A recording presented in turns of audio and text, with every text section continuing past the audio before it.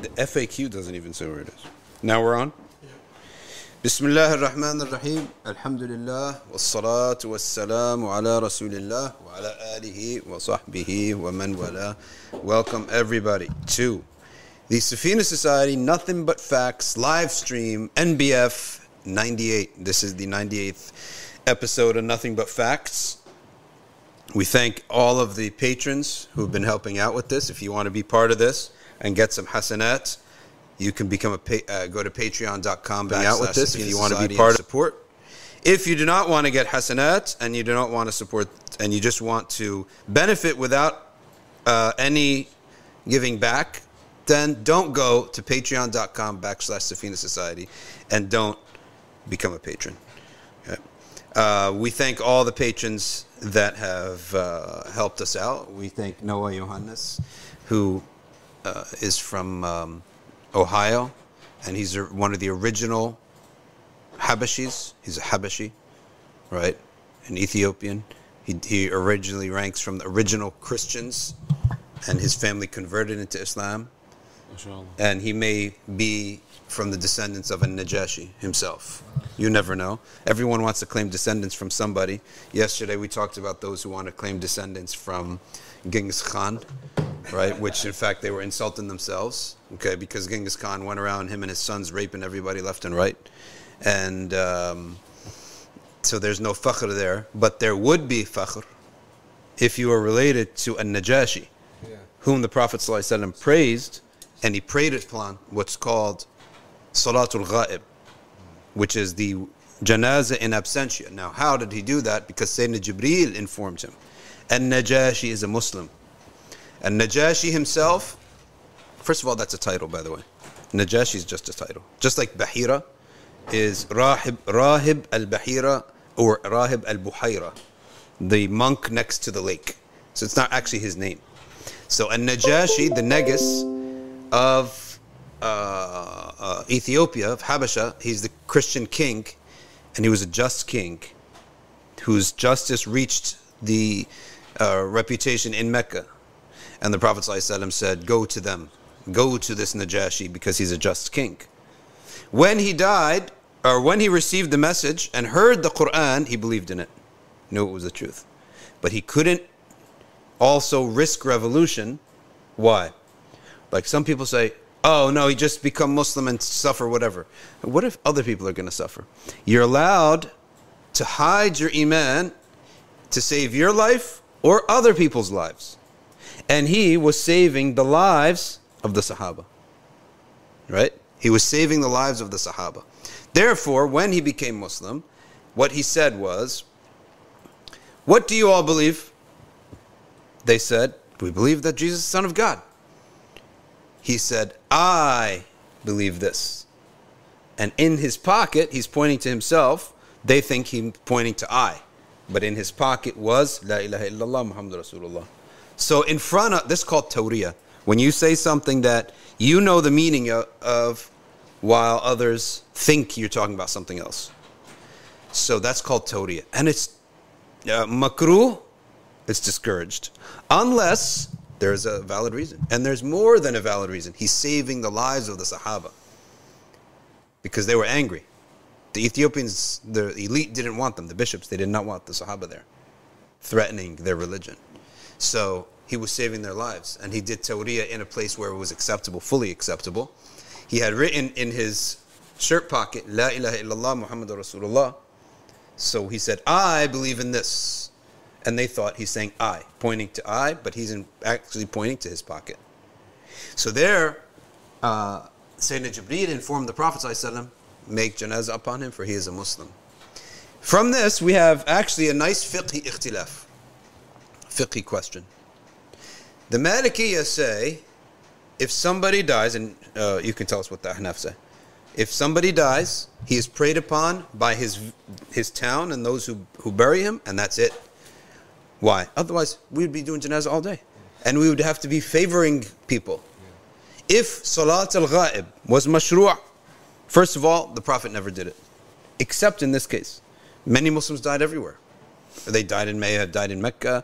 They may have died somewhere else. In Medina, the Prophet never did Salat al-Ghaib. like this constantly. Salat al-ghaib means janazah in absentia. So the Malikiya say the salah on the Najashi was because he had no Muslim to pray upon him. That's it. That's why. And that will never happen again. Why will that never happen again? Because the first people who hear about the death, the nearest people pray upon the person. So if a Muslim dies out somewhere in a desert, the first people to learn about that and to discover that, they pray upon him and that's it. Nobody else. Otherwise, if the prayer in absentia is accepted, then we would have to almost be selective. So if you come say, oh, listen, hey, my mom died in Pakistan, please make janazah upon her. Okay, let's do that. All right, my mom died in Afghanistan. And then sometimes I remember someone saying, well, Sheikh so-and-so died, can we play Salat al-Ghaib on him? You're going to have favoritism. And you're going to hurt people. Because we're not going to have Salat al-Ghaib all day.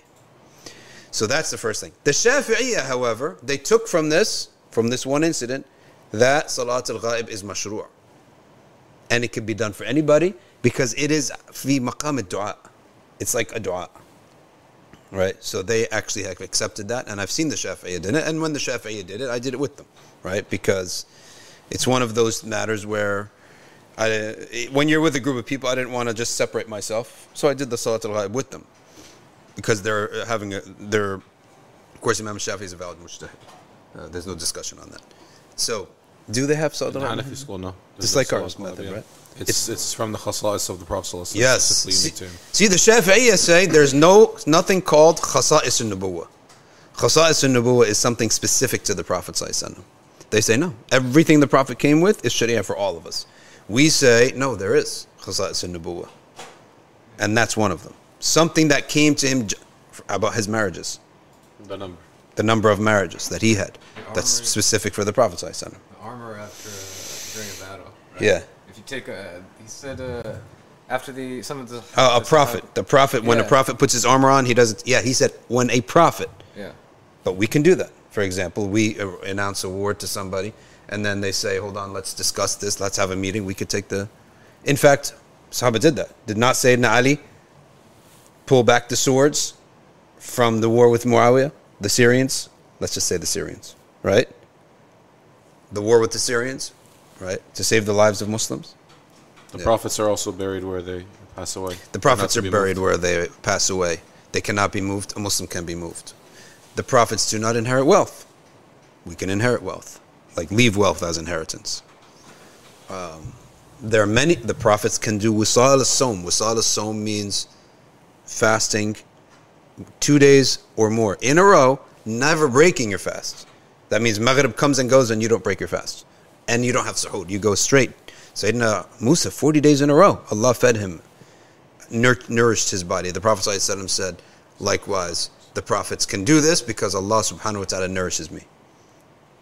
There are many things that the NBF have. So the concept of khasa'is and nubuwah, it's a strong concept. It's things specific only to prophets. This is why people should not be saying, oh, the prophets are just like us. Yeah. In the sense of denying their excellent status that Allah subhanahu wa ta'ala has given them. Yeah. And the prophets, where the Prophet ﷺ did get upset, the Prophet ﷺ did get upset. When a Sahabi came in, asked, can I kiss my wife in fasting? Right? The Prophet ﷺ was mentioned. Oh, the question was actually from a woman, Sahabiya, to Sayyidah Aisha. And the Prophet is overhearing. She said, yes, it's permitted. And she said, I saw the Prophet kissing his wives. She didn't say kissing me because that's not adab, right? Sayyidah Aisha's wording is, I saw the Prophet, he kissed his family in fasting. That's the adab of that is that she didn't say his wife, his family, right? It's like to keep it more general. When you ask about somebody in Arabic, you don't say, how's your wife? This is something that is from the adab and the akhlaq of Muslims that we don't do, right? You say, how's your family? Keep it general. What's your business to ask about someone else's wife? It's like, in Western culture, it's a thing, right? They'll even ask her, like, about her by her first name. How's Susan? Oh, yeah. Bro, in these cultures, when they come over, they'll give a kiss on the cheek to the wife, right? Other guy's wife. So we have our own culture about that related to the haya of how we discuss. So maximum, you say Ahmed. And if you have nothing, if you don't know her kunya, Abdullah. Right? Abdullah. Because there will be somebody that she's a mother figure to, and that person is a slave of Allah. So Abdullah is general for anybody. That was the kunya of Sayyidah Aisha, even though she didn't have children. Yeah, she didn't have children. She's Abdullah. And she's al-Mu'mineen. Right? So, you don't even ask about them. What were we saying about this? How did we get to that subject? You ask generally about a person's family. You don't mention. Oh, yes. So this Sahabiya that Sayyidah Aisha said, the Prophet ﷺ kissed his family in Ramadan. Down the man came, and the man said, yes, but that's the Prophet. Right? And the Prophet heard that, and he said, and did not come except to make law sunnah for all of you? So there is an aspect where Khasa'is al-Nubuwwah must have evidence that is specifically to the Prophet, so that nobody goes around and keeps saying, oh, that's the Prophet, that's for the Prophet, that's for the Prophet. Right? So when someone, and this happens, many people who have a little bit of a loose mind and they don't want to really practice their deen, and don't we all have, unfortunately, a relative like that somewhere, right? Where you say, oh, this is actually the son of the Prophet. You say, oh, that's the Prophet. Are you the Prophet? You ever see this logic? Be very careful of the shaitan's logic. We need a book. Mantiq al-Shaitan. Tablis. Talbis Iblis is just like that, right? Sayyidina Ibn Jawzi. The Ja'faris, or I think it's one Shia group, but they, like in their tafsir of Surah Al-A'raf, Yeah. they say because they have a problem with qiyas, I think. So they said the first person to use qiyas was Iblis. Was Iblis, yeah. We say the first person who misused qiyas was Iblis. There's a big difference, right? Same when Malik and Abu Hanifa and Shafi'i, all of them said kalam is haram. What they meant is the kalam of the Mu'tazila, not the kalam of Abu Hassan al-Ash'ari, who athbata al-athar. Not Sunni kalam. Yeah, not Sunni kalam, which establishes everything in our aqeedah first, then organizes it, right?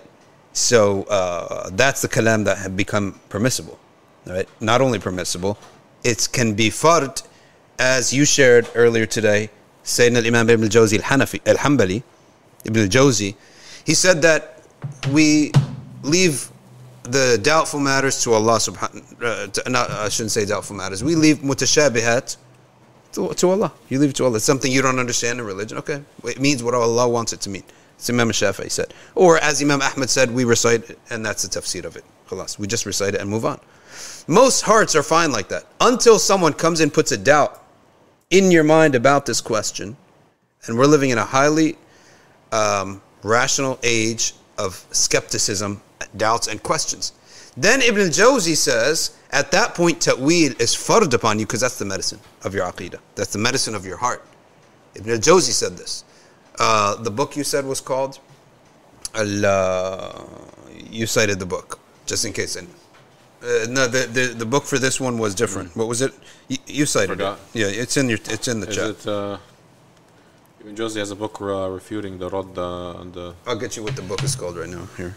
Where did you post it? Yeah. I think we also say at-tafweed aslam wa ta'weel ahkam. Ahkam, yes. So tafweed is safer, or but ta'weel is more how would you translate ahkam? Either wiser or it cuts the matter.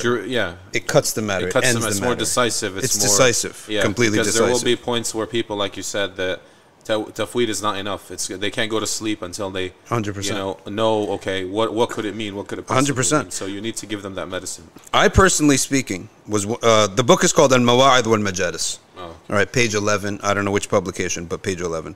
But I was one of those youth, which is why I'm very attached to Ilm al-Kalam. If there's any matter, I'm not unique to this. Many people are like this. Otherwise, Kalam wouldn't have existed. From all history, people are like this. If there's a mas'ala in my head that doesn't have a crisp and clear answer to it, you can't really move on. You can't move on. I remember I shared a room with Sheikh Yahya. This is not really personal, so I can tell you this story. And we have a lot of commonalities, and I was watching him, how he's organizing his little nightstand, and I'm organizing my nightstand when we arrive for Hajj. right? And were you with us on that Hajj trip? Or was it Harun? Oh, it was Harun. Was with us. My cousin went with you guys. Which one? Adam. Oh, okay, yeah. So I'm organizing, he's organizing. I'm all done organizing. He's still doing something, right? And he has certain things that he puts on his nightstand that have to be on his nightstand. And he's sitting, going around in circles. I said, what's going on? He said, I couldn't find this. I said, do you need it tonight? He said, no, but it's the principle of it, right?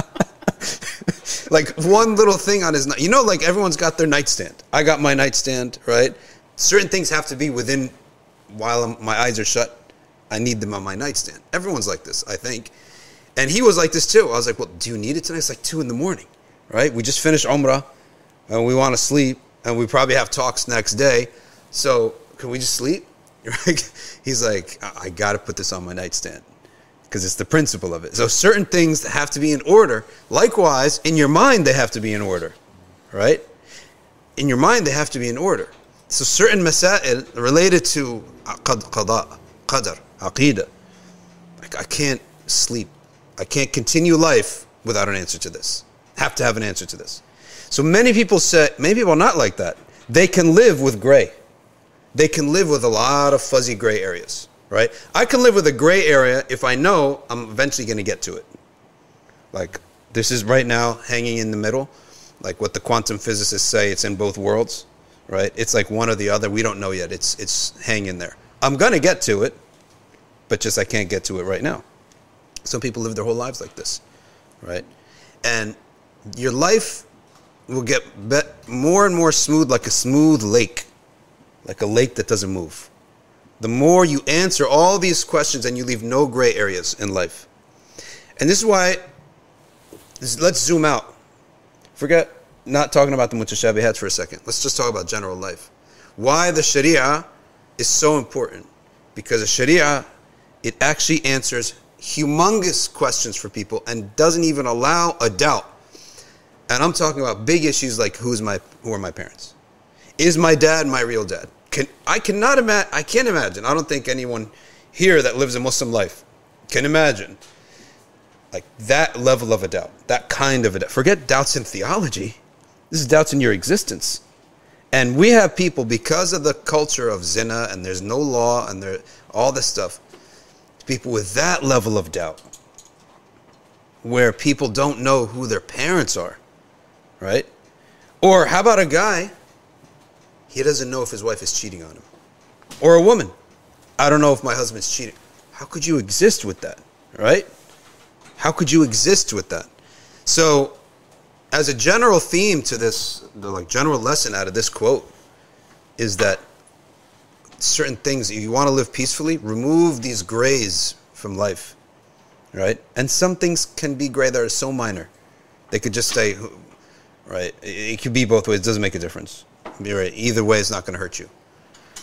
Let me read you the quote from Ibn al-Jawzi al-Hanbali, and I hope someone could clip this out and make it a clip. Send it to us and we'll put it on YouTube or share it to your friends.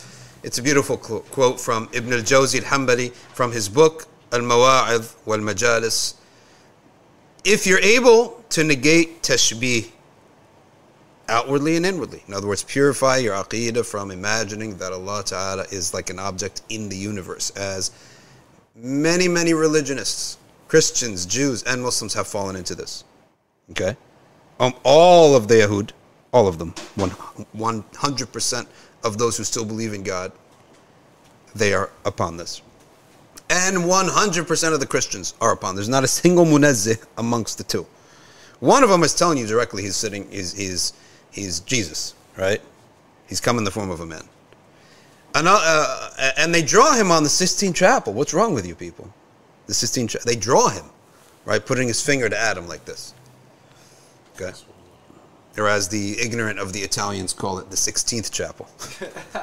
Okay? كلهم مشبهة. Well, what's the result? It's dead religions. They're all atheists.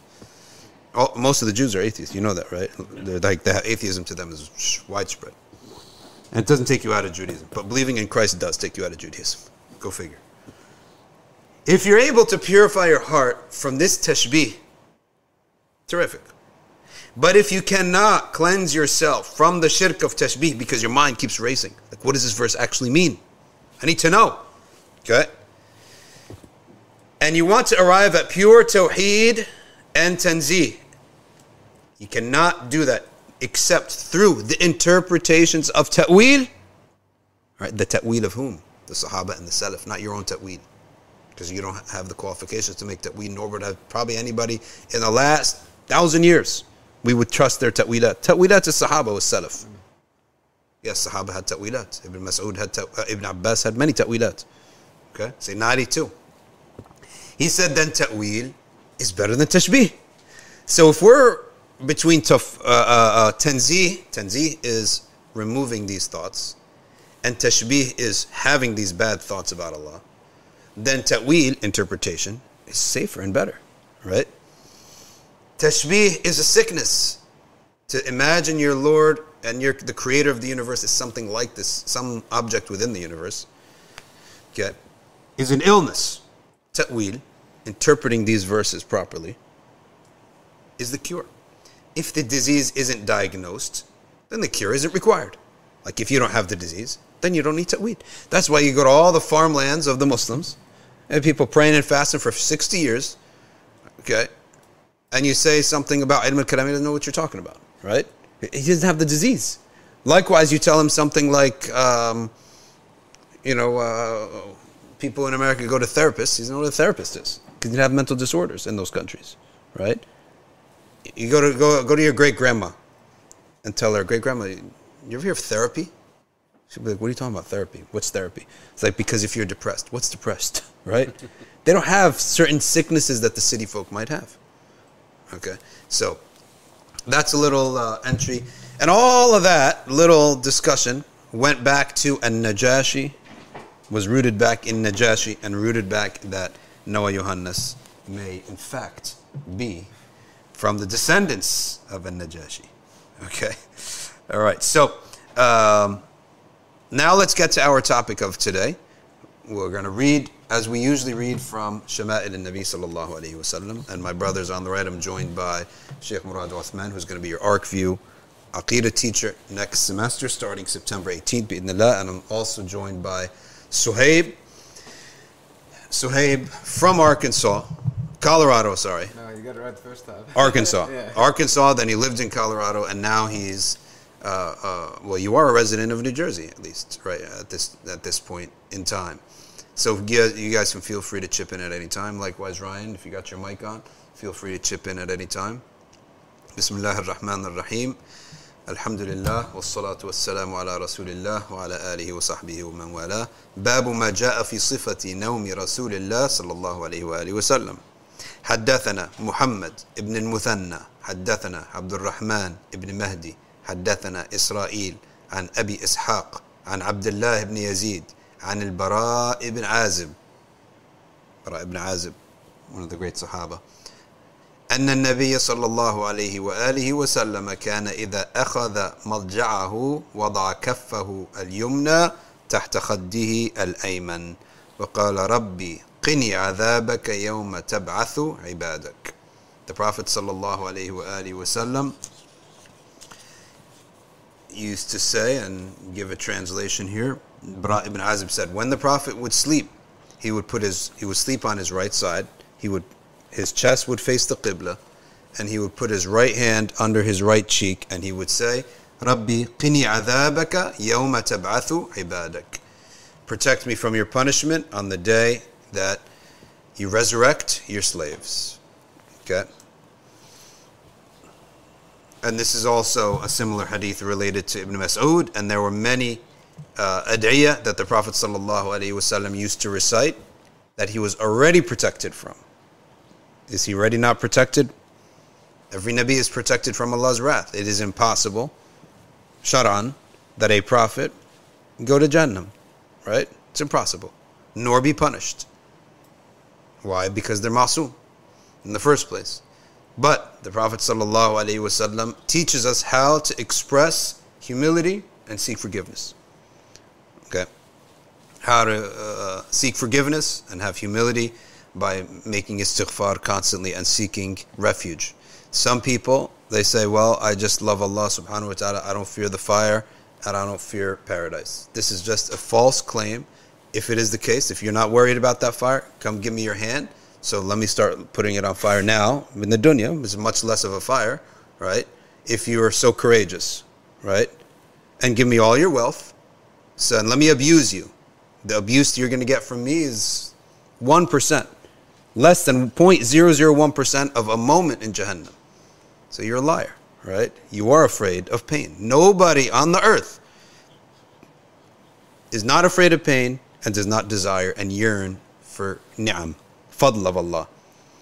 And all of this is your love of Allah subhanahu wa ta'ala if you're realizing who is protecting you and who's giving you. So fadl of Allah, the bounty, the word fadl means the extra stuff you don't need, right? The extra stuff in life. If you want it, not realizing it's from Allah subhanahu wa ta'ala, then it's likely to be a distraction that's bad for you. But if you realize it's from Allah ta'ala, He's the giver, and this will only increase me in shukr and mahabba, love and gratitude to Allah ta'ala, then seeking it and having it can even be good for you. Forget that it's not bad for you. It can be good for you. It can be a source of shukr for you. Sayyidina Ali, one time, he took a cold drink. And his son, Hassan, said, I never seen you drinking a cold drink before. Like Sayyidina Ali from the old times, the way of zuhud for the old times, right, is that they only drink room temperature water. Because it was actually hard to get cold water in the old days, especially cold juice of a fruit. So he said, I want to bring the shukr out of my heart. When you want to get gratitude out of your heart, enjoy some of the blessing of Allah Ta'ala that He gave you in this earth, right? Enjoy some of it so that the shukr can come out of you. All right. So, from that perspective, seeking protection and seeking the good things of the world is not bad for you when you realize who it's from. So it is mustahab, the mustahabbat of this hadith, mustakhraja min hadha al-hadith, that we extract from this hadith, is that it is recommended to sleep with your chest facing the qibla and on your right side. Now what else is this? This is the burial position. The Prophet ﷺ said, sleep is the little brother of death.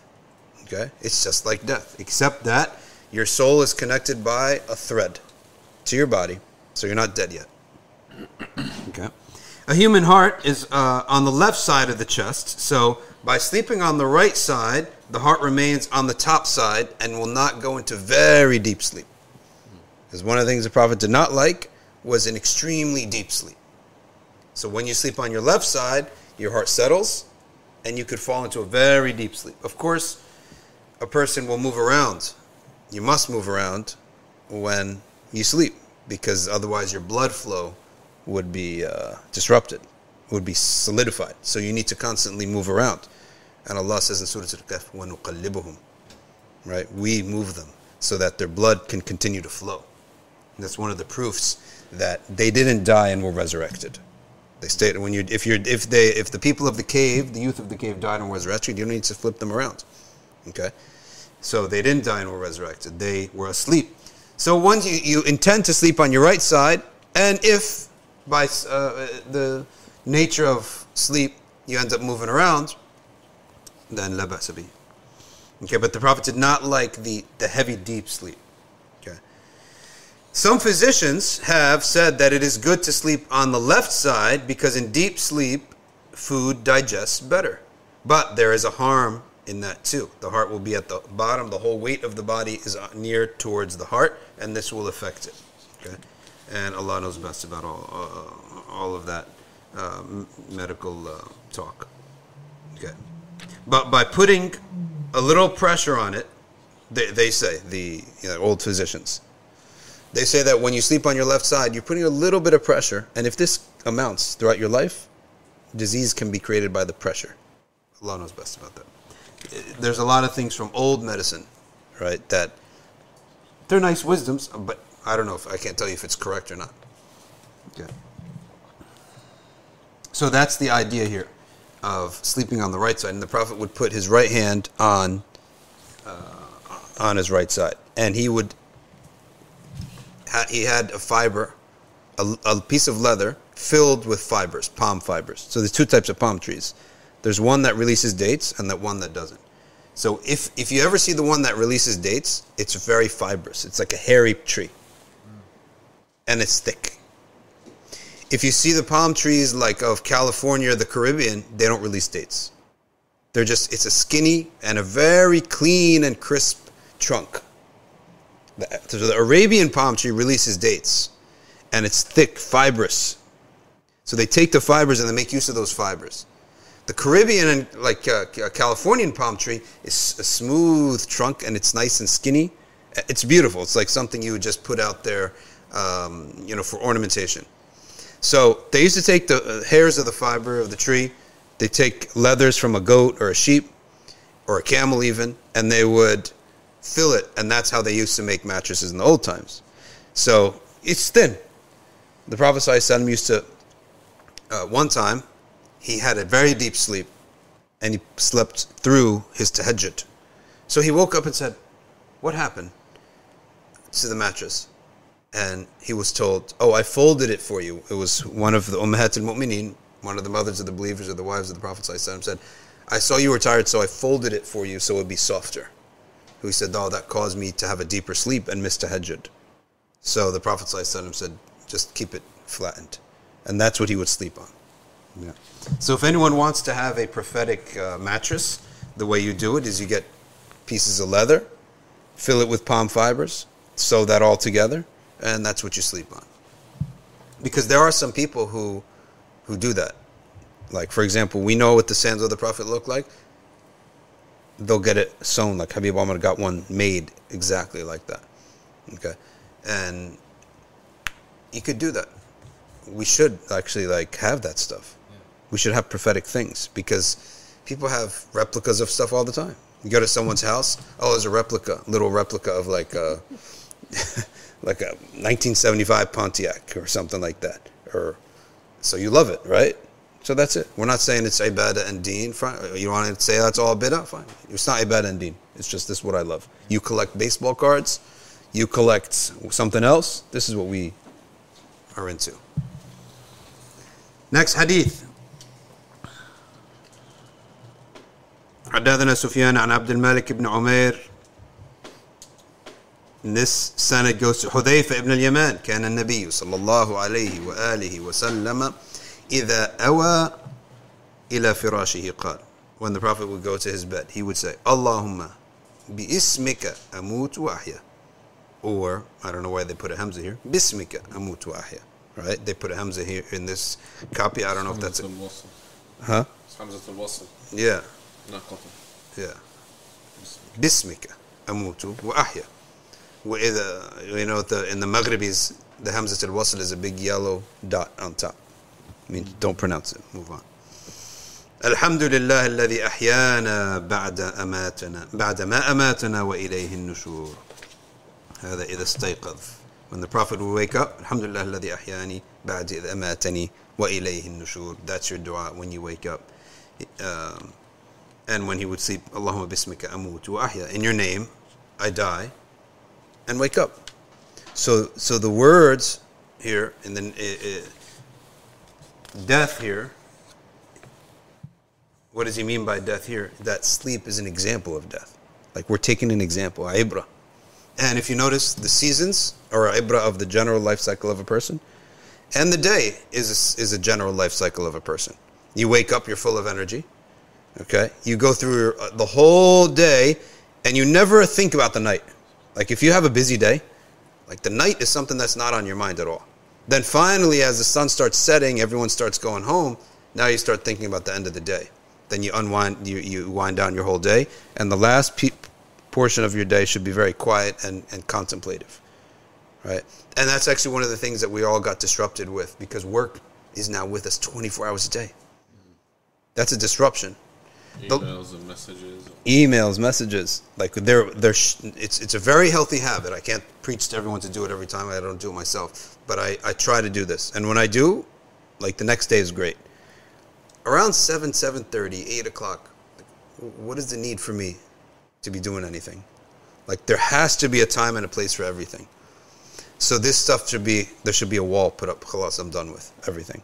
right? I'm not looking at the phone again. I might look at it for another reason, but not for serious work, right? So that you literally shut your mind down and you can unwind yourself and you can start contemplating life and existence until you fall asleep. Or you retire for the day. It's a good habit to do. I'm telling you, so much of certain basics of Sharia and Sunan of the Prophet ﷺ are needed for healthy living today that are lost. I remember people decrying the light bulbs, reading about people decrying the light bulb, right? That the light bulb, like this is going to destroy us. That's what they were saying about the light bulb back in the day. And we're not anti-technology. A Muslim is not anti-technology, right? These things exist for a reason. Habib Omar said every technology that exists because Allah allowed it to exist. And it exists for the spread of La ilaha illallah Muhammad Rasulullah. So that the hujjah can be upon it, or the excuse of not knowing about this deen is lifted from everybody. Everyone will get a chance to know about this deen. I recently heard about a sister in Colombia. She became Muslim just from the internet. Never met a Muslim in her life. And if you go to South America, Central and South America, it really is a no man's land for Islam. And any perception they have is bad from the Spanish heritage.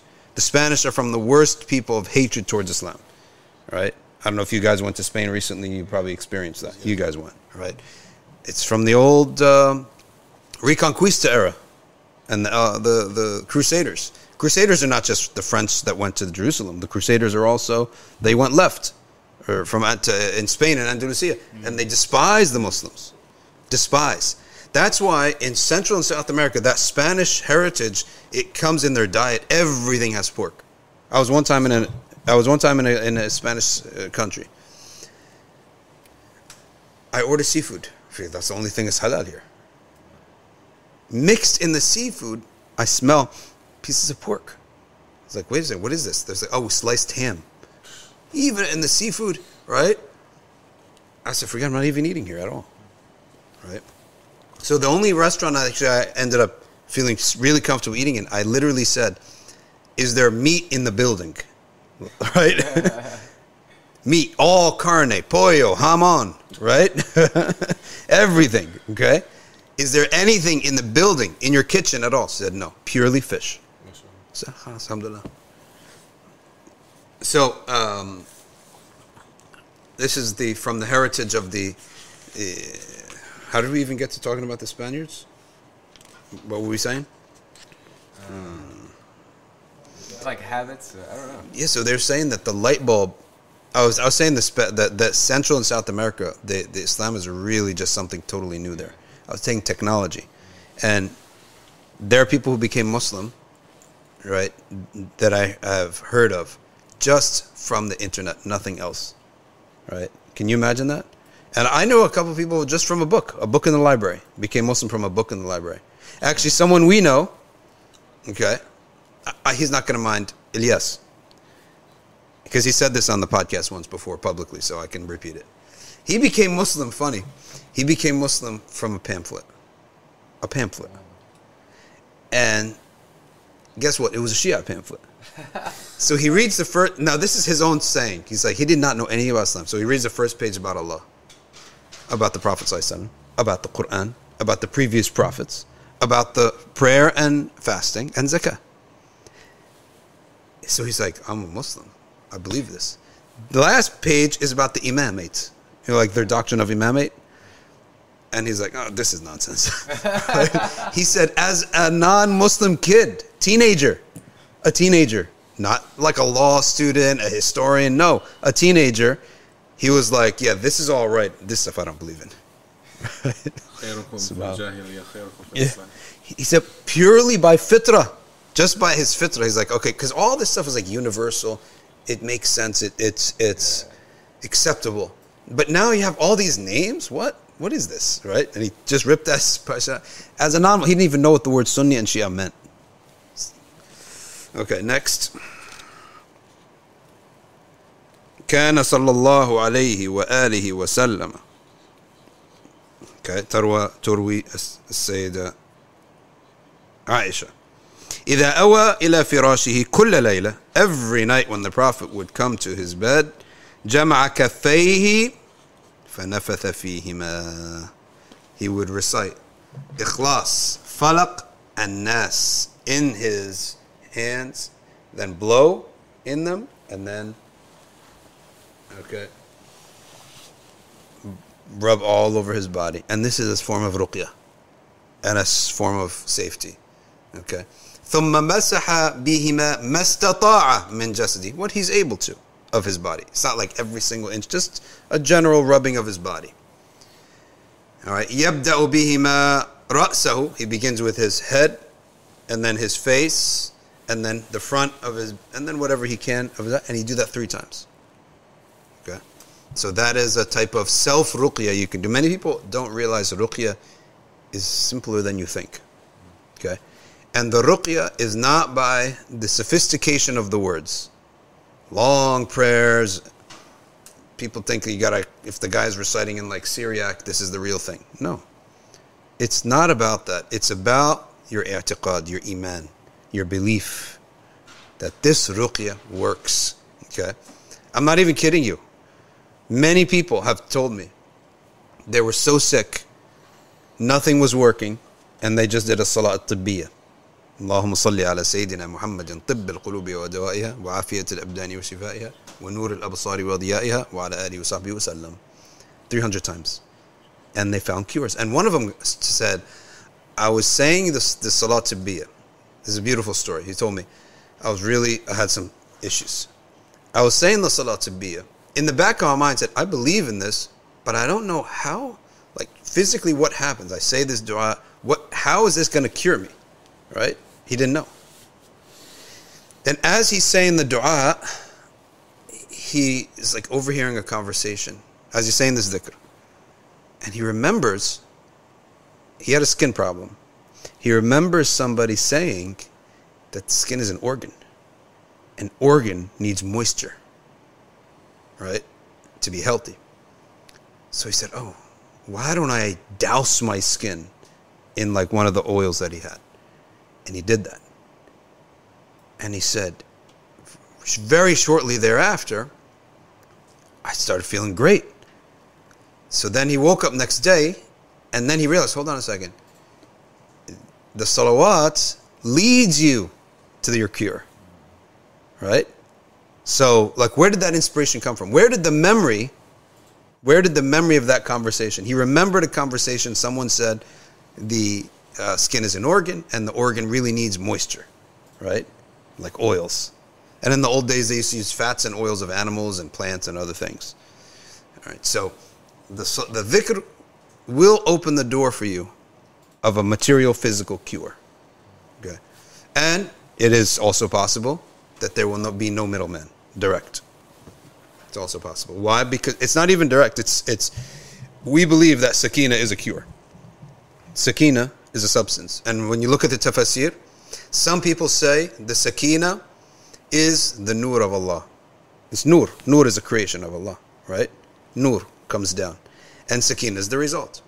Other people say, and all this doesn't make a difference because it's the same result.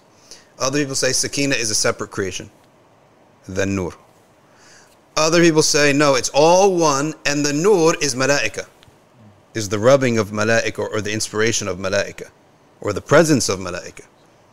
For us, kullu wahid, it's all the same. It doesn't make a difference. However you want to, because it's all the ghaib, right? Like whether you tell me that the light is a wave or a ray, particle or a wave, doesn't make a difference. You're going to see either way, right? So it doesn't make a difference. But just to tell you, just to give you an idea, what they really mean, that sakina is in fact highly connected to the presence of angels and the inspiration of angels. And nur is a physical substance that comes down, and Allah subhanahu wa ta'ala says, talinu juluduhum, right? Your skin itself softens. Wa qulubuhum, and their hearts. So what does he begin with? The skin. And what does he end with? The hearts. But that would include, that means that the nur actually comes into your body. From the outward, the skin, then goes all the way to the heart. That means it goes through the muscles and the bones, and the tissues and the fats and the nerves and everything else. So we actually believe as Muslims, as a religious belief, that there is a substance out there called a nur. And has the power of healing, of relieving depressions, relieving anxieties, relieving disease. It's a panacea. And giving success, giving you ideas, giving you strength of heart, giving you faith, giving you so much. It's a panacea. Okay? And the experts in this field, there are people what the whole point of tasawwuf is expertise in this field. They tell us that the anwar are different. There's different types. Just like the rays of light are different. So this light is very different than a laser pointer, right? Which is very different from the laser they use in surgery. You can cut. Which is very different than when I put my thumb drive in and it lights up. That's a transfer of energy, of information. This is not transferring. The light bulb right in front of us is not transferring information, right? The light bulb here is different from the light bulb in the computer screen. You ever wonder why the light bulb in your computer screen, it never goes out? You never have to change the light in your computer screen?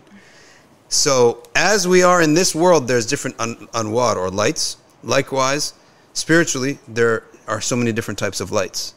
So for the beginners, okay, and for common regular people like us, light is light. We take it all. But these specialists, the spiritualists of our ummah, they study these things. And they observe and they examine and they come to conclusions. For example, dhikr of La ilaha illallah, they say it's a hot light. It strengthens you.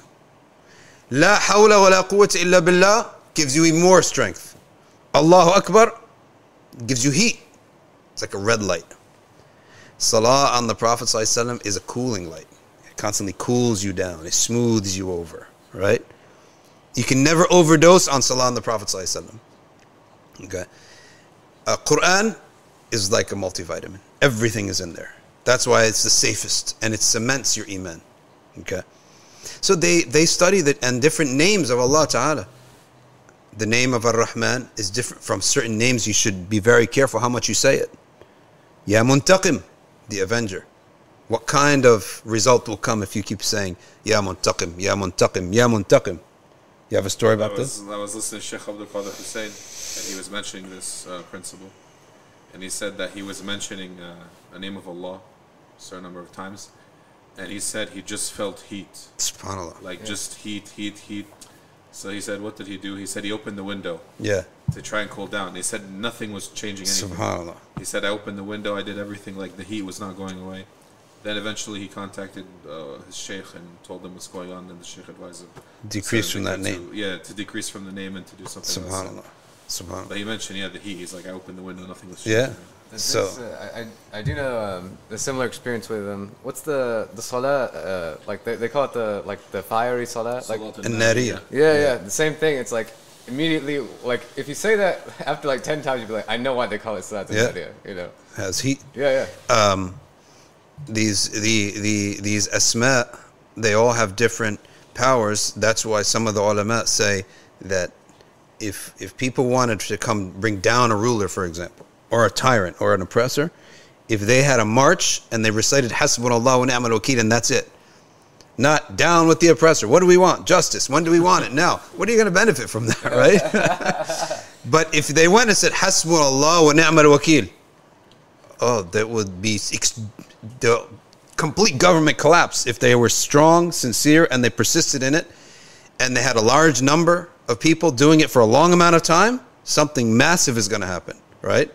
And so, because Hasbunallah wa ni'mal wakeel has that power. There was a story about a woman. She was being bullied, and many family structures have it in the subcontinent that the woman she moves in with her husband, and she lives with the mother-in-law, right? And the mother-in-law was really grouchy towards her and would give her assignments. Fold this basket. Iron this basket of laundry. She's like, it's not even like my family's laundry, right? And she would have to do it. And of course, the son, he doesn't want to get involved between his mom and his daughter and his wife. It's haraj, right? It's like you're losing either way. So she'd have baskets of the family's laundry, not her husband's only, not even her mother-in-law, like the sisters, the brothers. Why am I doing this? So she came upon, when some people are so depressed, right? And they have moments of actual spirituality where they start turning to Allah. And today's world, people turn to Allah on YouTube. That's not like a good or bad thing. It's a reality. I'm saying this as an observation. And she types in YouTube, how can I get Allah to help me? She comes upon video after video. One video, she says, a dhikr of hasbunallah wa ni'mal wakeel. That's where she learned, right? And she said, okay, this is easy. She starts saying hasbunallah wa ni'mal wakeel, okay, while she's ironing. She said she was so depressed. This was the only relief that she would ever get, is by constantly, every time she'd think about her trouble, she kept saying hasbi Allah wa ni'mal wakeel, hasbi Allah wa ni'mal wakeel, hasbi Allah wa ni'mal wakeel. She kept saying it. She said within 2 weeks the mom died. Wow. The mother died, right? Subhanallah, right? So she's like, am I guilty of murder? Right? I know. We say the dhikr of Allah is never a source of evil. Yeah. Like this is not sihr where you're trying to do evil. So it's qada of Allah subhanahu wa ta'ala. Yeah. I know someone who told me that he told us he went on Hajj and Yawm al-Arafah, and there was a guy who really oppressed him, like really did him bad, like that warranted the person to make dua against him. Yeah. So he said he made dua against the person on Yawm al-Arafah, and he said the man died a couple days later. Unbelievable. And to show you what's qada of Allah, it doesn't always end that way. There was a man whose daughter, he married his daughter off to a guy. The guy was extremely abusive to his daughter. He would hit his daughter, right? And she would cry. And this man was extremely from a powerful family. They were not from a powerful family in Saudi Arabia. And he couldn't do anything. The father would talk nicely, just try to calm the guy down, brush him off, right? Because one's from the elites, one's from a weak family. So he went to a sheikh and he really complained. The sheikh said, I can't get involved in your family business, but I can tell you something that never fails. Go with your family, pack your wife up. You and your wife pack your bags. Thursday at Maghrib, drive to Makkah al-Mukarramah. Of course, put your ihram on at the miqat and drive to Makkah al-Mukarramah. Make Umrah. Anytime between Maghrib and Fajr. And then stay in your place after the Umrah and make dua until Adhan al-Fajr. Tadarru' ila Allah. They did that. Okay. When they got home, same day after Salat al-Fajr, they got home, they found on the hotel phone, back in the old days you could leave messages for people, right? 3 messages. Okay, 3 messages. And they were like, oh, again, he's hitting her again, right? When they picked up the phone, it was the man. He said, please call me, it's an emergency. He's like, she died, right? They're thinking all the worst possible things. They got him on the phone, the guy's crying. He said, I'm calling to ask your forgiveness, and I'm here giving you testimony. I'm asking your daughter for forgiveness for what I've done, right? And I've had a change of heart, right? So it doesn't always end that someone's going to end up dead. Yeah. Right? Your enemy may change. Yeah. You never know who's good and who's bad, in fact, right? So that's an amazing... These stories of dua are just amazing, subhanAllah. You can recite them and should remember them all the time and constant repeat. Repetition is how you get educated. Don't ever imagine that discovery equals education. Discovery is only the first level of education. If you really want something, education it seeps inside of you so deeply that it's part of you without you realizing it. That's really education. So you discover a story once, you got to repeat it over and over and over until it becomes part of you. Okay. Sayyidina Ibn Abbas, of course, Ibn Abbas, his mother, his aunt is who? Maymuna. Sayyida Maymuna, al-Mu'mineen. That's his aunt. So he's allowed to see her without hijab. So what does that allow him to do? Sleep over her house. So he used to sleep over her house when the Prophet ﷺ was there, and the Prophet used to allow this so that Ibn Abbas could observe. And Ibn Abbas was such a young boy that was observing everything like a sponge. He was a youth, yani. And he says, أن رسول الله صلى الله عليه وآله وسلم نام حتى نفخ وكان إذا نام نفخ فأتاه بلال فآذنه بالصلاة فقام وصلى ولم يتوضأ. Okay, وفي الحديث قصة. All right, so this is important hadith. That the Prophet sallallahu alaihi wasallam, he says here that when the Prophet sallallahu alaihi wasallam would sleep, he would exhale, like you would hear him exhaling. Nafakha, meaning that he would exhale. It's not a loud snore. Why? Because a loud snore is not becoming. It's something we all make fun of, right? The Prophet ﷺ did not have a loud snore, but he would exhale to the point you know he's sleeping. Then he got up, he woke up, and he prayed, and he did not make wudu. And in this story is a detailed incident. It is unique. Here we talk again. Khasa'is al-Nubuwwah. Okay? Khasa'is al-Nubuwwah is that their prophets' wudu is not invalidated by sleep. And in the Maliki madhab, it is not invalidated by light sleep, long or short. But if it's long, then it's recommended to make wudu, not obligatory.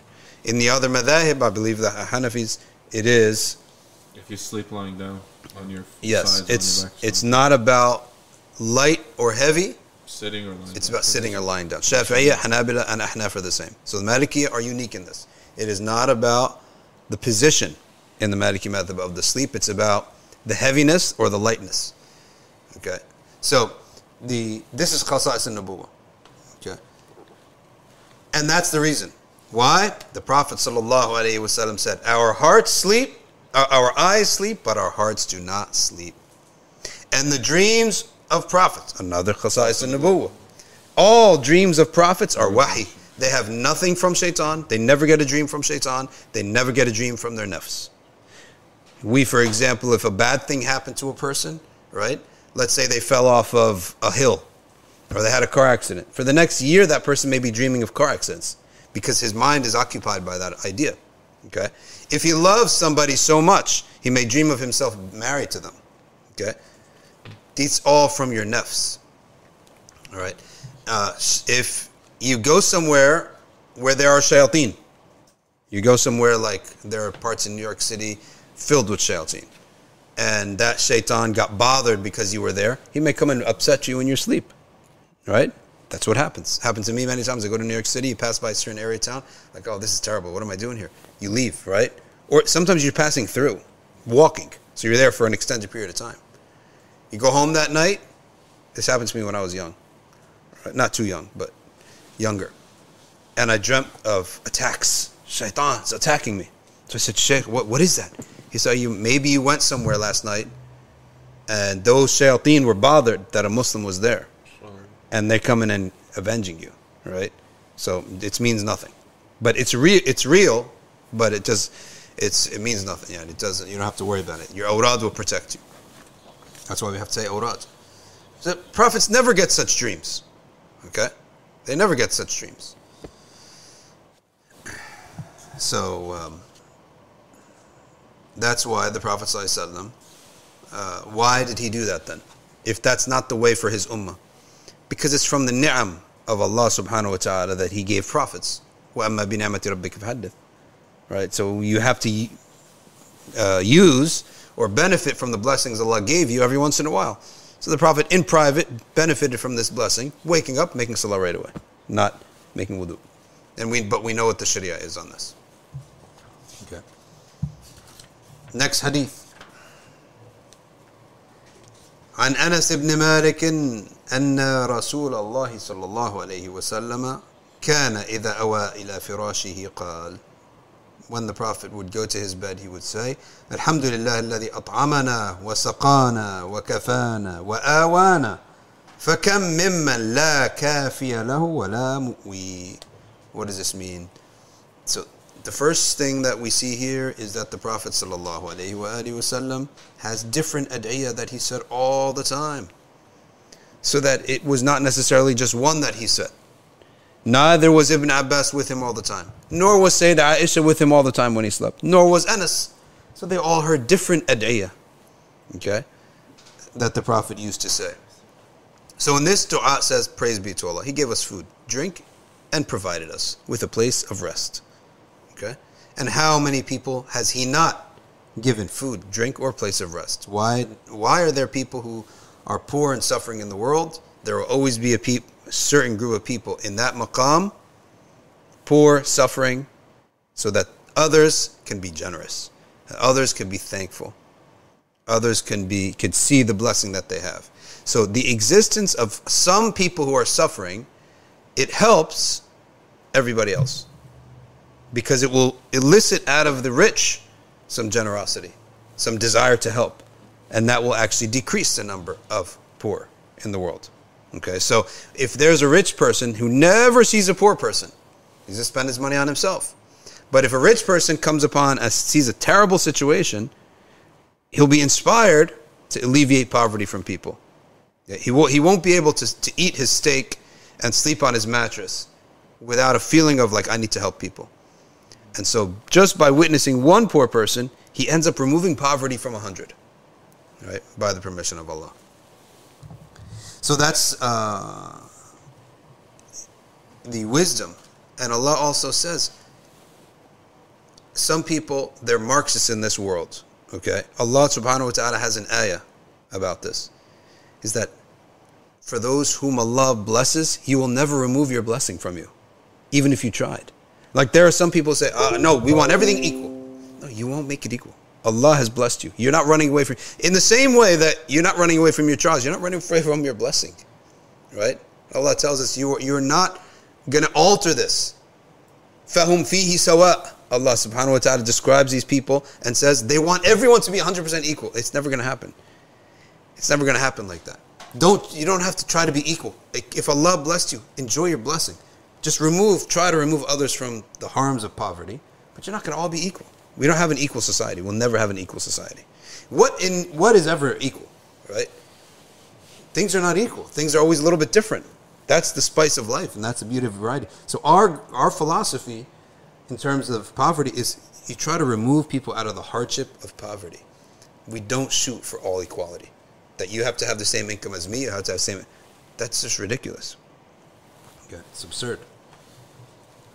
But we try to remove each other from the harms of poverty. That's it. It is reported in another hadith, to whom poverty reaches and that person asks the people for rescue from starvation, that person's needs are not fulfilled. What does he mean by that? He means if he believes that the source of salvation is going to come from the people. That's the type of begging that is madhmoom, blameworthy begging. But if you're in the maqam that you're so poor, but you believe that the rizq is from Allah, then asking somebody is harmless. Right?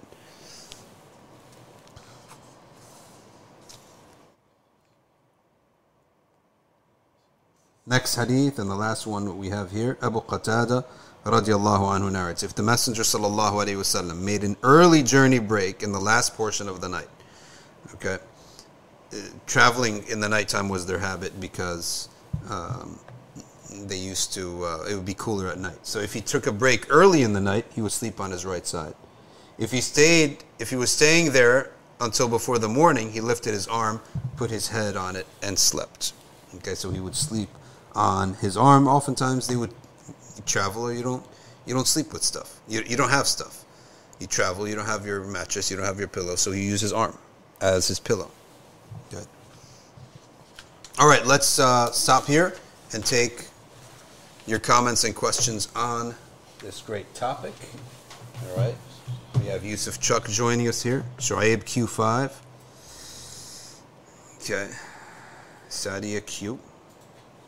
Hassani Yas Tabansum maybe. Nashra Rana Azim Qasim. Okay. D-Jam Jannah. Different people here. Nimra. All right. Put your questions here. We're not going to scroll up. If you have a question, bring it here. Put it here. We're not going to scroll up. Khala White says, in Denmark, pregnant women are recommended to sleep on their left side. I don't know what the basis of it is. Why? So that the kid could be Ashab al-Shimal? That's what they want, right? So I don't know what their wisdom is, but I'm sleeping on my right side. Okay, what else we have? Saiku again says, how does one skin fast? It's a strange phrasing, there is no way that your skin fasts. Okay? You fell asleep if you answered it yesterday, sorry. Yes, we answered that. Your skin doesn't fast, but your nose fasts. How?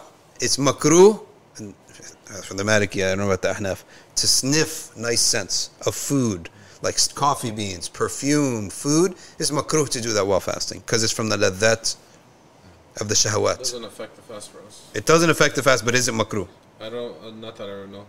Okay. I read this mas'ala, but it didn't say it was makruh. It didn't say it's It just makruh said in the it was Hanafi. allowed. It says it's allowed in the Hanafi madhab. Yeah. Who else?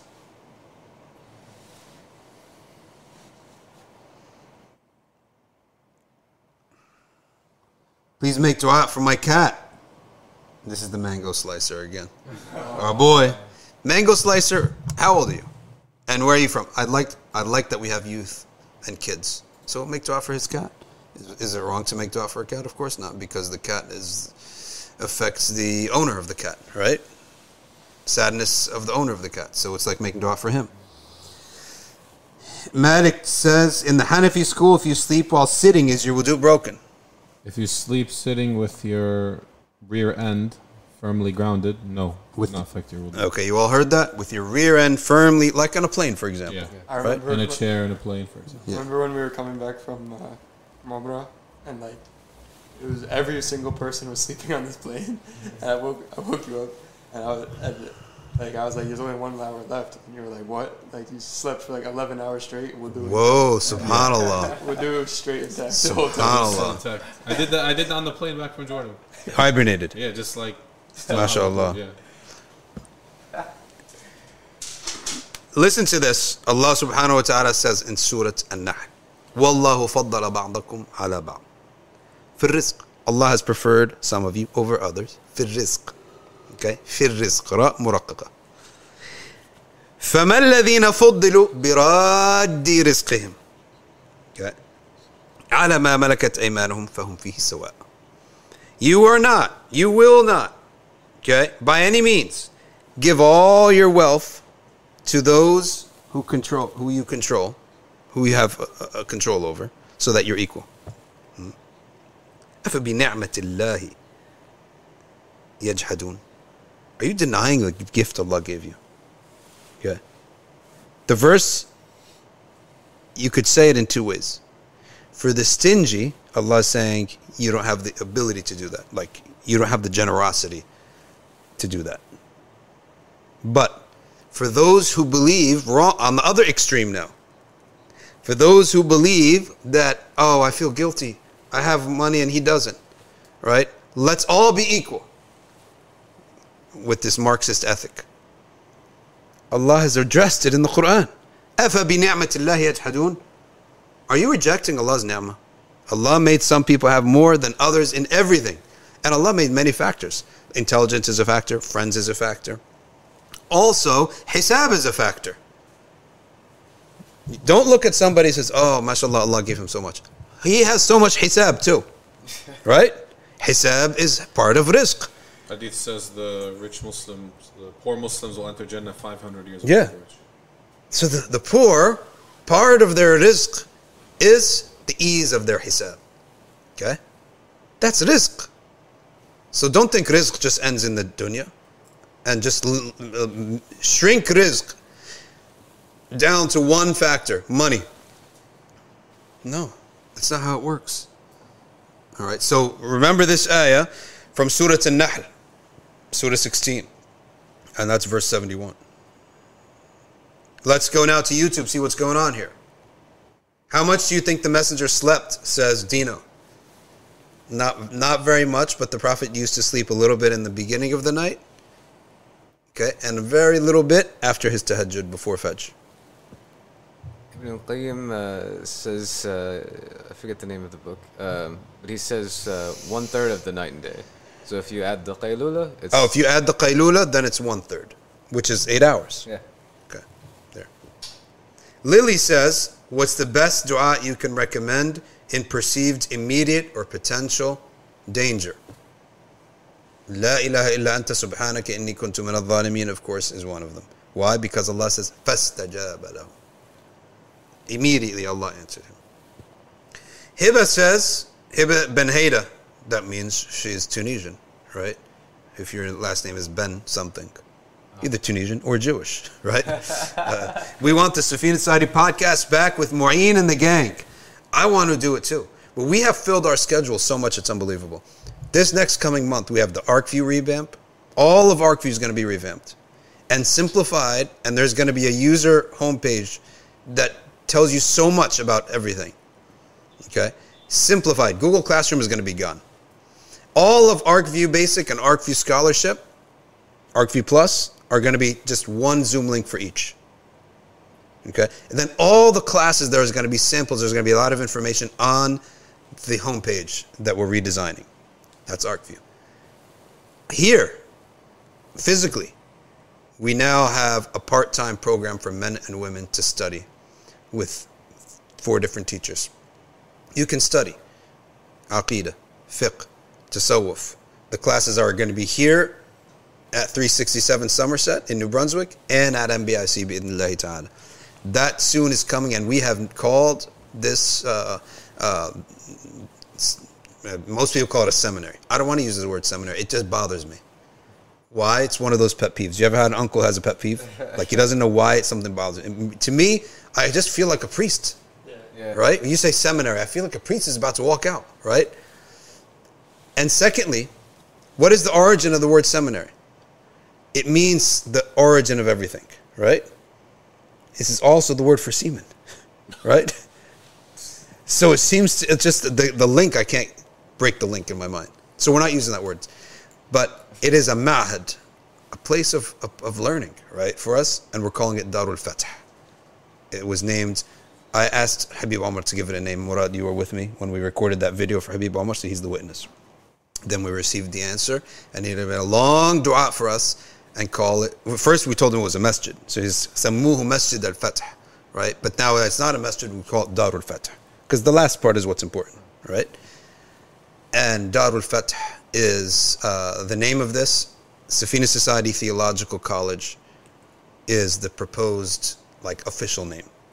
Like, if you need an English name, right, for it, or an official institutional name, Safina Society Seminary, there's too many S's in a row. 2 S's is nice. But 3 in a row? Triple S. Feel like it's a snake, right, or something, right? So I didn't feel like, so Theological College is a nice name, right? Divinity School was the other option. But I don't know. I don't like that. Theology, in Western sense, it just means study of religion. Study of God. When you, isn't Tahara and Salah also the law of God? Everything is the law of God, right? All the deen is a study of Allah's will for us, okay? That's happening here. So if you are moving to New Jersey, if you are living in New Jersey, anywhere here, you're going to have a lot of stuff because it's my classes at MBIC. The classes that are done here by Sheikh Murad, Sheikh Nisar. At MBIC, there's the Hifz. Students how to do Hifz with Qari Zahid. Okay? There are sisters teaching the recitation of the Quran too, for sisters only, because they don't want their voice, they want to do that privately, so we have that. So there's going to be a lot going on. Almost what was it, Ryan? 4, 5, 6 days a week, people could be studying. That's how we want to spend our time. So that's why we haven't really been able to do the other podcast. Uga Panda, is it better to do dua of Sayyidina Ibrahim when you have problems with other people? You can do that, even if it's not with other people. And the dua of Sayyidina Ibrahim is Hasbunallah wa ni'mal wakeel. How long did the Prophet sleep at night? He said between the night sleep and the qaylula of the day, he says that Ibn Qayyim al-Jawziyah said 1/3 of the day. That's Ibn Qayyim's calculation. Provided that you are not leaning on anything to sleep, if the thing you are leaning on is removed and you were to wake up startled, then it would break. That's Uwais al-Tayyibi mentioning the Hanafi school. No, but there are some Hanafi scholars who say even if you were to sleep with your bottom firmly seated, leaning against something, if you were to pull it away, it would not affect. So some Hanafi scholars say yes, if you were leaning against something, let's say I'm sitting, like the back of a chair. Like the back of a chair, I'm leaning, I'm sleeping, I'm on the ground sleeping, and I'm like this on the chair. Yeah. If you were to pull that chair, I'd wake up. Yeah. So there are some scholars who say, yes, that would invalidate, but there are some, like I believe Sheikh Abdul Ghani al-Wanaimi al-Maidani. Okay. He said it would not affect. It's just difference of opinion. Okay. Difference of opinion on that. Hey, Shoaib, can you turn that mic so that the part that has wording on it is what you should talk into? There you go. Yeah. Can we trim the beard so that it looks good? Trimming the beard, well, in the Maliki madhab, you definitely can. Anything that's called a beard is a beard by the society that you live in and the society of Muslims. And it is from the in mandub to have a full fist-length beard, okay, as well. Hanafi school, trimming? Well, usually in the Hanafi school, you'll have two statements in relation to the beard, being fist length. One being that it is wajib, it is necessary. We have that opinion too, by the way. That it has to be a fist length. Yeah. Some scholars might say it's sunnah mu'akkida. But as far as taking what is classified as beard in the Hanafi school is that which grows on the jaw, the mandible. The jaw, this the part. jaw, yeah. So Not just here. All this. all this. Oh, okay. Yeah. Not So the cheek. The cheek, no. Okay. So you can take from the cheek, you can take from bottom of the neck, because that's not jaw. I got you. You can take from the mustache, but what is on the jaw, this is considered beard. I got you. Okay. There you go. I'm learning Hanafi fiqh here. Mixing between madhabs by Uwais al-Tayyib. Can you describe that? You are allowed to mix between a madhab. First of all, you should take from the lesser opinion of your own madhab. That's the first place you should go to. Mm-hmm. When the conclusion of the dominant opinion leads you to something that would endanger normal life, regular everyday living will not be the same anymore. Then you can go to the lesser opinions. If the lesser opinions also have that result, then you may go to another madhab. Why? Because we're a people who do not decide upon our fiqh by choosing a conclusion, then looking for the madhab that suits it. And I'm telling you, that is the difference between the type of, I don't want to say modernists, I'm saying the people who do tarfiq. They're mixing around the madhab, and it's a very common thing among some imams. And they say, well, what's wrong? It's all khair and it's all good. Yeah, it's all good because you're deciding the conclusion you want. Then you're looking in the madhab which suits you. So you're not on any madhab. You're not mixing between madhab here. You are justifying your hawa. Yeah. There's a big difference. Okay, I'll tell you what the mixing of a madhab is acceptable 100%. When you remove all of what is invalid in all the madhabs. Right? That's the mixing of the madhabs of a sheikh, I forget his name. He's from Sham. Yeah, he mixed between the madhab. The opposite way of the contemporary way people mix between madhabs. So whatever invalidates wudu, that's how he began. He began from tahara. Whatever invalidates wudu in all the madhab, he acted upon it himself. So that his wudu is valid in all the madhab. And then he would make wudu, all the obligations. He jammed all of them together so that his wudu is valid in all the madhab. And then he went to salah. And then he went to other things. And one time, I'm trying to remember his name. One time, Habib Omar, hafidhullah, he prayed behind him. And the imam made sujood as-sahu where it doesn't belong in the Shafi'i method. And the Habib said to him, with all our respect, can you explain why you did salat sujood sahu? You didn't do anything wrong in the Shafi'i method. He said, no, in the Hanafi method is this, and I have gathered between all of the madhahib so that all my tahara, salah, som, zakah, hajj is valid in all the madhahib. That's his mixing of the madhab. His mixing of the madhab jammed his nafs so far, there's no nafs anymore at that point. Obliteration. Okay? It's not even obliteration. You don't obliterate your nafs. You are your nafs. You perfect your nafs. He still has a nafs. It's perfected. There's nothing wicked from it anymore. Which is not to say that people who don't do that have wickedness. But be very mindful. Why is it that it shouldn't settle in your heart? It should be a feel that there's a problem here. When those people, those brothers say, well, it's valid in the Shafi'i school. Well, it's valid in the Hanbali school. Okay, let's look at your methodology. Your methodology is you chose the conclusion. Then you went looking for the evidence. Such a methodology can never be passed on as a heritage. You cannot raise a family on that because what your conclusion is going to be different from another person's conclusion. So you're going to have, so you're training, your children should say, hey, listen, hey, well, I want to get an earring and I'm going to find some madhab somewhere that says that I can get an earring, right? I'm going to find some code. But you trained him in that. That's your methodology, isn't it? So don't be surprised when you have a splintering. Those groups always splinter because everyone's hawa is different. Can you please give the name of a sheikh for dream interpretation? I only know one in Egypt. One only in Egypt. So I don't know if you speak Arabic, but he only speaks Arabic. He's a very good man.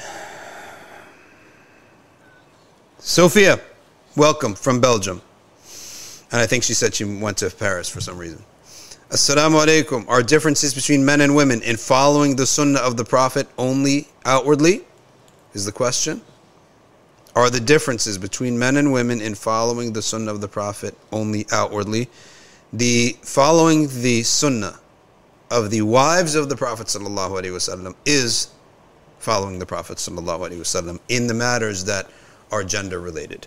So when a woman follows a Sayyidah Aisha, for example, Sayyidah Fatima, in a matter of deen, they are following the Messenger ﷺ. Whenever you follow the Sharia in a matter, that you are in fact following the Messenger ﷺ, jumlatan. Jumlatan means in general, right? Because isn't the Prophet's sunnah is obedience to Allah in general. So for example, the Prophet was never jailed, right? But if you're jailed, there's a Sharia for you. Certain things are not obligatory for you. Certain states of your heart are necessary for you, right? Following that is following the Prophet ﷺ in general. Are children's toys exempted from imagery and statues? Yes, they are exempted. When we give money away, we trade rizq for rizq. When we give money away, you are trading one type of rizq for another type of rizq. Hasanat, forgiveness. Best dua for becoming more capable in general. To become a competent person. What is the dhikr to become a competent person? Hawqala, la hawla wa la quwwata illa billah. It gives you confidence not in yourself but in Allah. See, the Western mentality talks about self-confidence. Trust yourself, they say. Yeah, trust yourself. Believe in yourself. But we have actually something better than that. Believe in Allah subhanahu wa ta'ala. Right? Because if I say to you, trust in yourself, well, you're not going to succeed all the time, right? So let's say you succeed 40% of the time, and then you start, let me believe in myself. Now you succeed 70% of the time. Well, you're still failing 30% of the time. But if we say, I trust in Allah, then that 30% is not failure. It's Allah directing me to a different route or correcting me. You're still not ready yet, right? You're still something missing. So when we transfer this to Allah Ta'ala, we're actually, what appears as a failure, we don't consider it a failure. Would you recommend Seeker's Guidance? And why wouldn't I? Imam Rabbani. Faraz Rabbani is a solid sheikh from Ahl Sunnah wal Jama'ah. I've never seen anything come out of their organization in terms of the classes that they give that are outside of it. I didn't read every single blog post, but I know as a principle they follow the Aqidah and Fiqh and Suluk of Ahl Sunnah. Okay. What's better, sadaqah on Monday and Thursday or sadaqah on Friday? I believe the sadaqah that is faster is better. So if it's Thursday, if it's Friday, then give it on Friday. If it's Tuesday, give it on Tuesday. Why? Because we know the Prophet ﷺ said that the shaitan will come to try to hold your hand from giving sadaqah. He will try to whisper to you promises of poverty. So the correct answer to this is that the best sadaqah is the one you give right away. Suzel, how do women optimize their femininity or nourish their womanhood in the absence of male figures, especially as they have been compelled to adopt masculine traits to survive in society? Right? There are There are a lot of examples where a sister, she's got to do what otherwise in the old world or even in the ideal society, a man would have done for her, right? And we would say the answer to this is in number one, the Sharia, following the Sharia will protect a person from the alteration of our qualities and our characteristics that are not becoming. Because when we go against the Sharia, we're also changing our personality. We're getting affected. Nobody could commit a crime, for example, without their personality getting affected. You become bolder, for example. Secondly, reading stories of the Sahabiyat and the Salaf, of the women. Read those stories, have them on your mind. Okay? That's the advice that I would give. Right? That's the advice that I would give. I would say the same thing for masculinity. Some men they've never been asked to do anything. They've never been asked to lift a heavy load or face danger. Okay? So the answer to that is, again, read how the Salaf lived. Okay? How did the Salaf live? What do you need? You need this one. You got it? Regarding snoring, is it a negative thing for a Muslim? No, it's not negative at all, and you can get treatment. If it's really bad, there may be something wrong, you can get that fixed. Adisman, best durood to get something you want? Any salawat. A lot. The best salawat, if you want something, is to do a lot of salawat. Number. Neba. Sorry for repeating this question again, but can we please have yes, it's coming. NBF on podcast, on Spotify. It's coming. We're basically 3 steps away from having like 70 episodes loaded. Lily says, I hope Muna's question can be answered. Where is that? I missed that. I must have missed that. Let's go back. Our batteries are down on all fronts. Our batteries they're coming back. They'll come back. Oh, no. Huh? I've been charging that one for a long time. Here, take this. Take this. Charger. Maybe that charger is no good. Bukhur isn't allowed during fasting hours. That is correct. If you inhale bukhur in fasting hours, no good. You can take the whole thing out and use it for the main cam. Muna says, I work at a clinic and my job including giving transgender people hormone shots. Go repent to Allah subhanahu wa ta'ala. Was my money haram? Everything was haram. I felt like it was, but it wasn't sure. Now we make you sure. How do I make this up? Stop doing it. Okay. Wait, I don't know if you can calculate how that money, like how much percentage of your wealth was taken from that deed, but just stop doing that deed. Give some sadaqah. Now you stop doing that deed. I don't know how you're going to stop. You're going to quit? We don't believe in this thing as a religious matter. The secularists could say yes, no, whatever they want to say. We could care less, right? You're discriminating. You're not justifying you're not valid. No, we're not validating anything. I don't need to validate you. Have your mom and dad validate you. I can't stand this. You're not validating my presence. Why do you need my validation? Right? I don't even know you.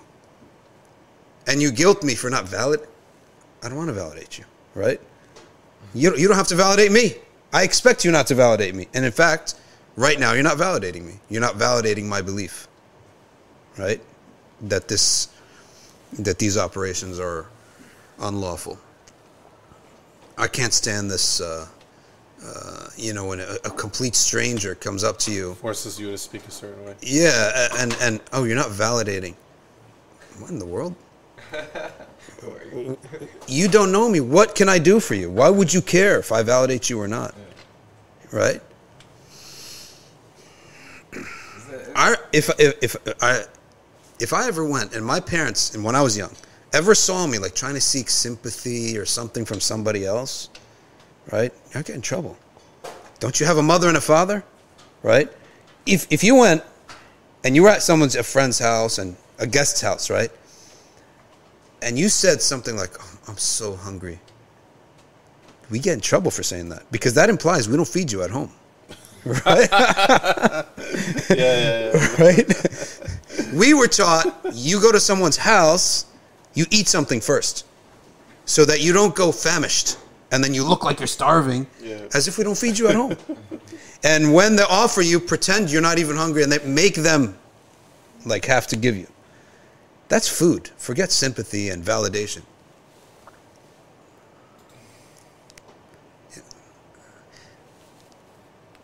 And by the way, let me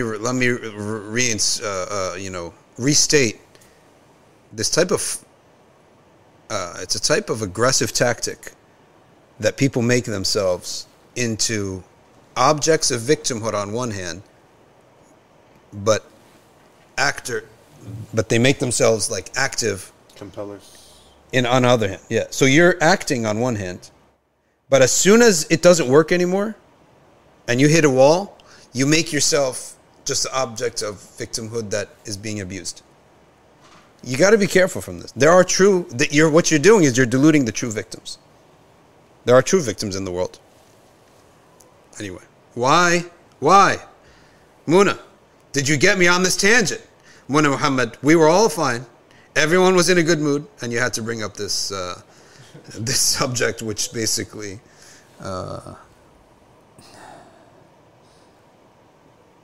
pushing my buttons here. Triggered, I guess. I guess I did get triggered, right?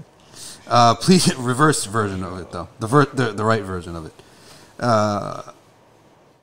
Please make dua for my mother who is very sick at the moment. Samira Noreen. May Allah subhanahu wa ta'ala give her نسأل الله العظيم رب العرش العظيم أن يشفيها. If someone was stingy towards a relative with a hygienic product they were in need of, and this leads to a chain of incidents that could have been prevented, how do you make amends? No, you got to make amends somehow by compensating, because if you're able to help somebody and you don't, then that may be a form of maybe sinfulness for you, if you're capable. Is it okay to use positive affirmations? Allah is going to accept my dua. Yes, not only that, because the Prophet commanded us to. It's husn al-dhan. Ud'u Allah wa antum muqinun bil-ijabah. Pray to Allah while you are certain of the ijabah. How am I going to be certain? Repeat to yourself, Allahu sami'ud dua. Allah hears prayers. Sami'ud dua means He answers the dua.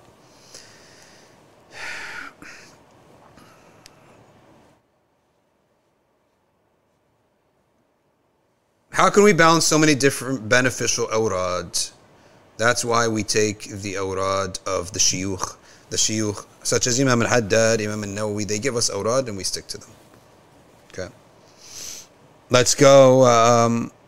Can you thank Sheikh Murad, Jazakallah khairan, for the classes? Okay. That's Prince Matthew. I guess he's one of your students in the classes. That's good. Dino says, how much do you think the Prophet ﷺ slept? We answered that one. Okay, we answered a lot of these questions. Oh, because I zoomed up to get Muna's questions, which sent us off on a rail there. Okay. Muna says, I'm sorry, but it was depressing me that it made my money haram, because you still have a fitrah. That's why. She says fitrah, knows that this is not right. Right? And that feeling is Allah's speech to us. Some people say, why does God only speak to prophets and He doesn't speak to us anymore? No, Allah Ta'ala does all the time. All the time. Do you think that it's going to come through an angel that speaks to you? Is not your fitrah a message from Allah Subhanahu wa Ta'ala? Your fitrah, which tells you, did not the Prophet ﷺ said, what scratches in your heart, leave it. And what settles... Yeah. What settles in your heart that gives you no doubt, do it. Right? This is from Allah. That's why you have to keep, in the same way you got to keep your ears clean so you could listen. You keep your heart clean so you can feel. And feeling is a far superior mode of communication than anything else. Allah gives you a ihsas, a feeling that this is right or that's not right. Now, you just have to realize that is in matters outside of fiqh and fatwa and sharia and revelation. Matters where there's no necessarily a rule in the sharia, okay, on that. But in this case, the sister, she felt something wrong about it, okay? She felt something wrong about it, so she asked about it. And that feeling makes you ask. Also, is not all the signs that Allah Ta'ala created every single day also His speech for us?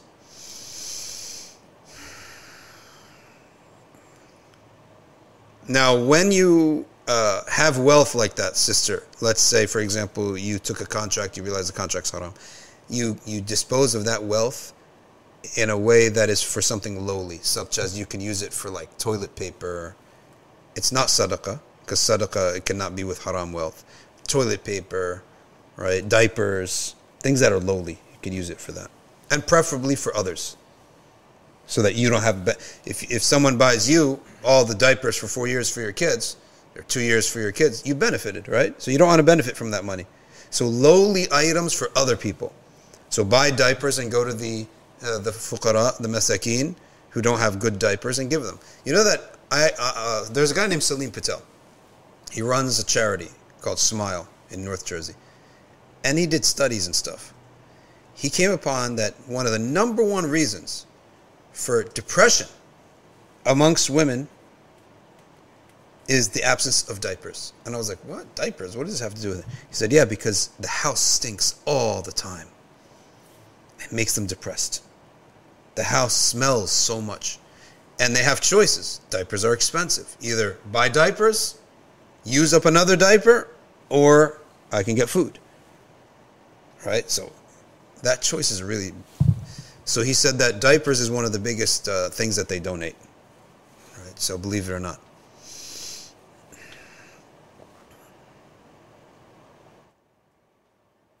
I had someone lie about me recently, says Chief Latif.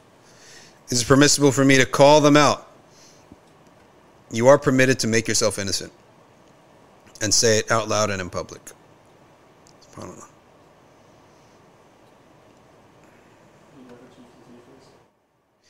Chief Latif, who is it? Who? Shockwave the X-Man. He's now Chief Latif. So he's a shocker at one point. Now he's a chief. He's an ambitious brother. Right? He's an ambitious brother. Why do you guys have such weird... Because it's summertime. The kids are out. Kids are out. That's why. Oh, he did it because he couldn't make to do the udhiyah. We had a challenge for him to do the udhiyah. He couldn't do it, so he has to come on another name now. Ibrahim Khan, how do you analyze it when you recite Quran for shifa, but you don't get shifa? Then the mechanism of recitation is either weak or insufficient. Weak means the iman is weak, or you didn't do it enough. Okay. The dosage. Get your dosage right. Right? What about the hadith where the Prophet ﷺ said, leave the beard, as in no trimming? Yes, he said this. Does that mean recommendation or obligation? That's the question. When the Prophet says something like that, in these matters, the ulama just differed and debated. Does it mean, and what does leave mean? Leave it, like leave it permanently? Or leave it until it's called a beard? So all of that is where the differences have come up. This is why you need madhabs to understand the hadith. Yeah, this is why you need usuliyin, madhahib, to understand. The right way to do things in the world is to identify your methodology first. Hey, Rai, do you have that graph, remember? I don't know if you still have it. Yeah. Identify your methodology first. Plug in all the facts. Okay? Plug in all the facts. The slide that's up right now is the reverse, the wrong way to think.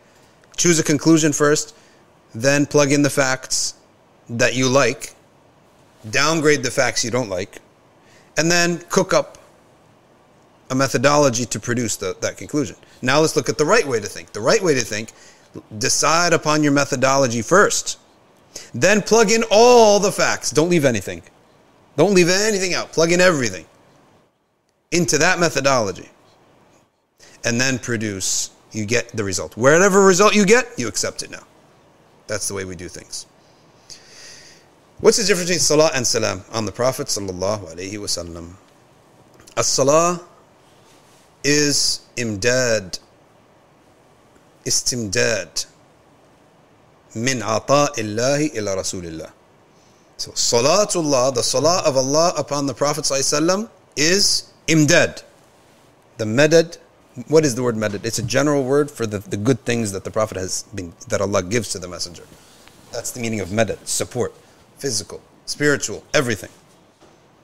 Barakah, rahmah, huda, everything good to the Messenger sallallahu alaihi wasallam. That's the meaning of Allah's salawat on the Prophet. And our salah on the Prophet is istimdad. We are taking from that. And that's why the Prophet ﷺ said, Allahul mu'ti wa ana al-qasim. Allah is the giver and I distribute. How do we take the distribution, O Messenger of Allah? From you. Do we go and say, can I have from what Allah gave you? We do it by acting upon His deen, number one, and by making salah and salam upon Him, number two. Because the Prophet ﷺ was very concerned and upset. Allah knew the reason he was upset. The reason he was concerned and upset, mahmoom. Mahmoom for what? Those who come after me. So the Sahaba, okay, they're here, we take care of them. But what of those who come after me? To relieve that hem that the Prophet had, sallallahu alaihi wasallam, Allah Ta'ala, the Messenger, Sayyidina Jibreel alayhi salam, said, will it not please you? Will it not, in other words, relieve your humum, your hem, that whoever makes salah and salam upon you, that Allah makes salah, whoever makes salah upon you one time, Allah makes salah upon him 10 times. That means, make salah upon the Prophet one time, then you will receive 10 of the imdad that Allah has given the Prophet. So what is it? This is a creation of Allah Ta'ala, a mechanism by which those who come after the Prophet can take from the madad that Allah has given, the ata that Allah has given His Messenger sallallahu alaihi wasallam. Right, so that is basically, and it is said that the one who does a lot of salah on the Prophet ﷺ, he has a share of the sakina and the happiness, okay, and the waqar that the Sahaba had when they would sit with the Prophet ﷺ. A share, we're not, because it's never going to be equal. It can never be equal, right? But you have a share of enough to fill your cup, basically, right? That's actually the terminology that they use, to fill your cup, right? It's enough that it will make a person feel that sakina and waqar, and it smoothens your personality too. Anyone who devotes themselves to salah and the Messenger ﷺ knows this.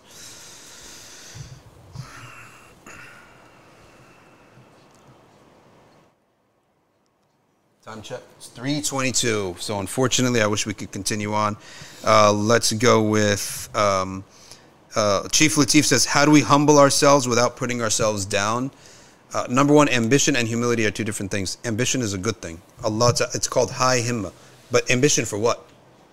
Fadlillah, the good things Allah has for you in this world, and to do good, or to elevate your ego over other people. That's the ambition that we say is bad, right? To harm, to do it through the haram, through abusing others, through hurting others.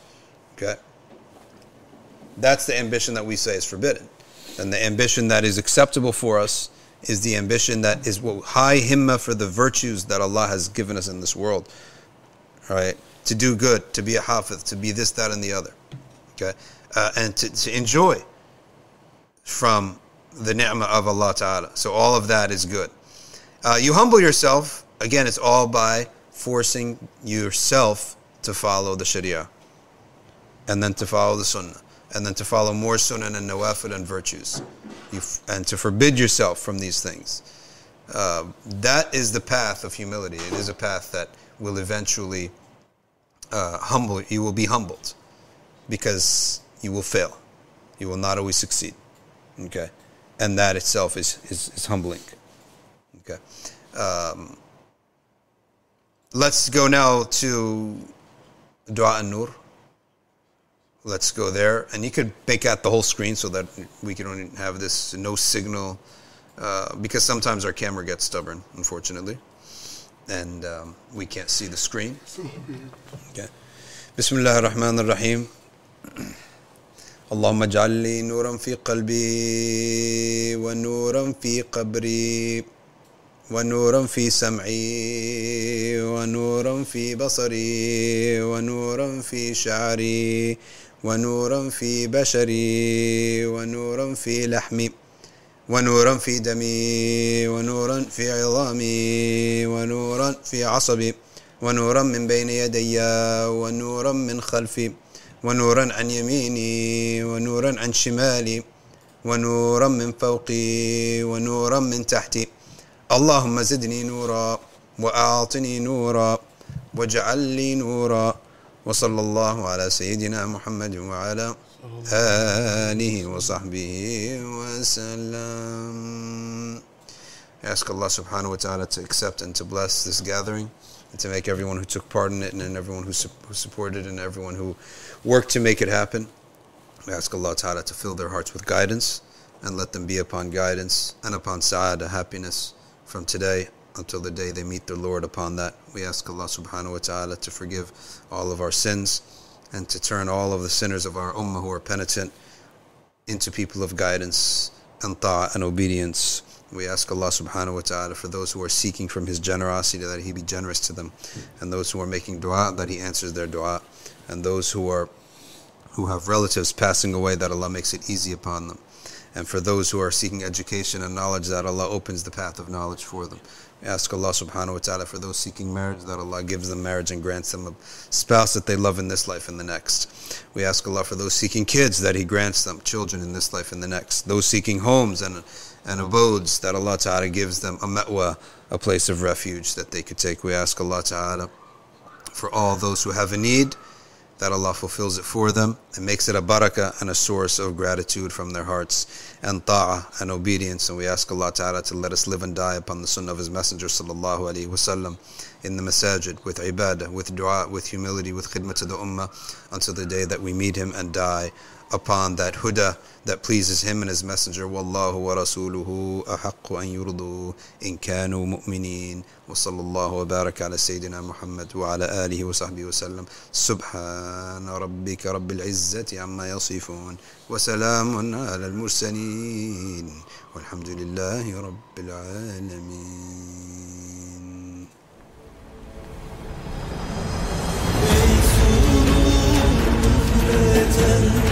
Aşkınla arasında yıldızlar kadar zikredin. Uslat şarabından için şu canı aşkla versinler.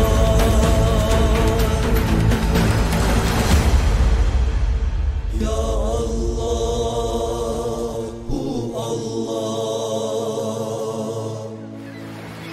kalbe şifa